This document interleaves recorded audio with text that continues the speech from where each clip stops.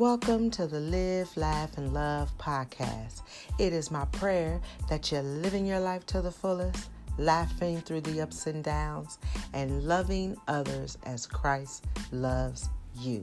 This is your fabulous host, Minister Devon, bringing you the truth with lots of inspiration and a whole lot of love. Now let's get into it.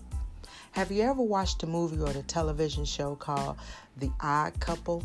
It's about two guys, Felix and Oscar, best friends, who decides to live with each other. Felix is the fussy one, Oscar is the messy one. When Felix becomes suicidal over his impending divorce, he accepts this offer to move in with his messy friend Oscar. But Felix drives Oscar crazy with his obsession over his soon-to-be ex-wife. Oscar tries to get him out of his funk by arranging a double date with two wacky British neighbors. When the plan backfires and Felix grows even more despondent, his friendship with Oscar is put to the test. Talk about an odd couple. While there have been many odd couples, the oddest relationship of all is that between Jesus and a born-again sinner. Paul himself is the best of the odd couples. He spent most of his life fighting against Christ, but somewhere on the Damascus road, he saw the light. The people who saw him later questioned this odd arrangement, but he defended it with a passion. If you want to see an odd couple, don't worry about trying to see odd couples like the Robin Givens and Mike Tysons. If you want to see an odd couple, don't worry about the Whitney Houston and the Bobby Browns. If you want to see an odd couple, don't even worry about the Michael Jackson or the Lisa Presleys. If you want to see an odd couple, don't worry about the Ike and Tina Turners.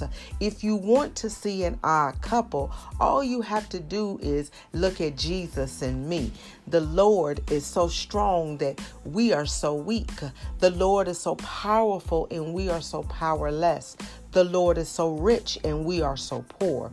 The Lord is so wonderful and we are so despicable. The Lord is so compassionate and we are so merciless. The Lord is so complete and we are so incomplete.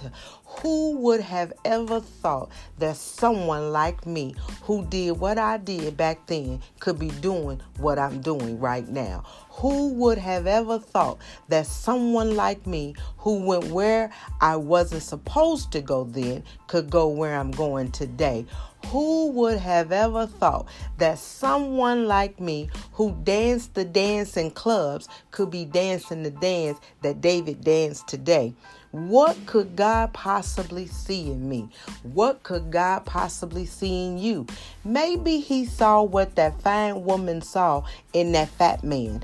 Maybe he saw what the shy woman saw in the bold, bald man.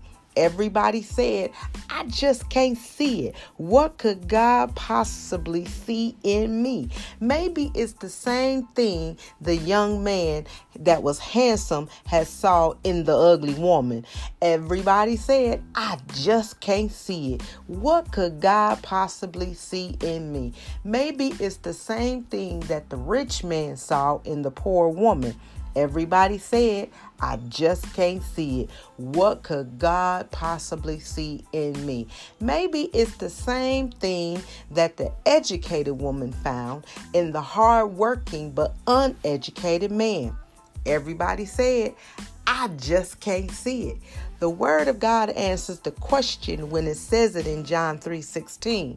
For God so loved the world that he gave his only begotten Son, that whosoever believeth on him shall not perish but have everlasting life.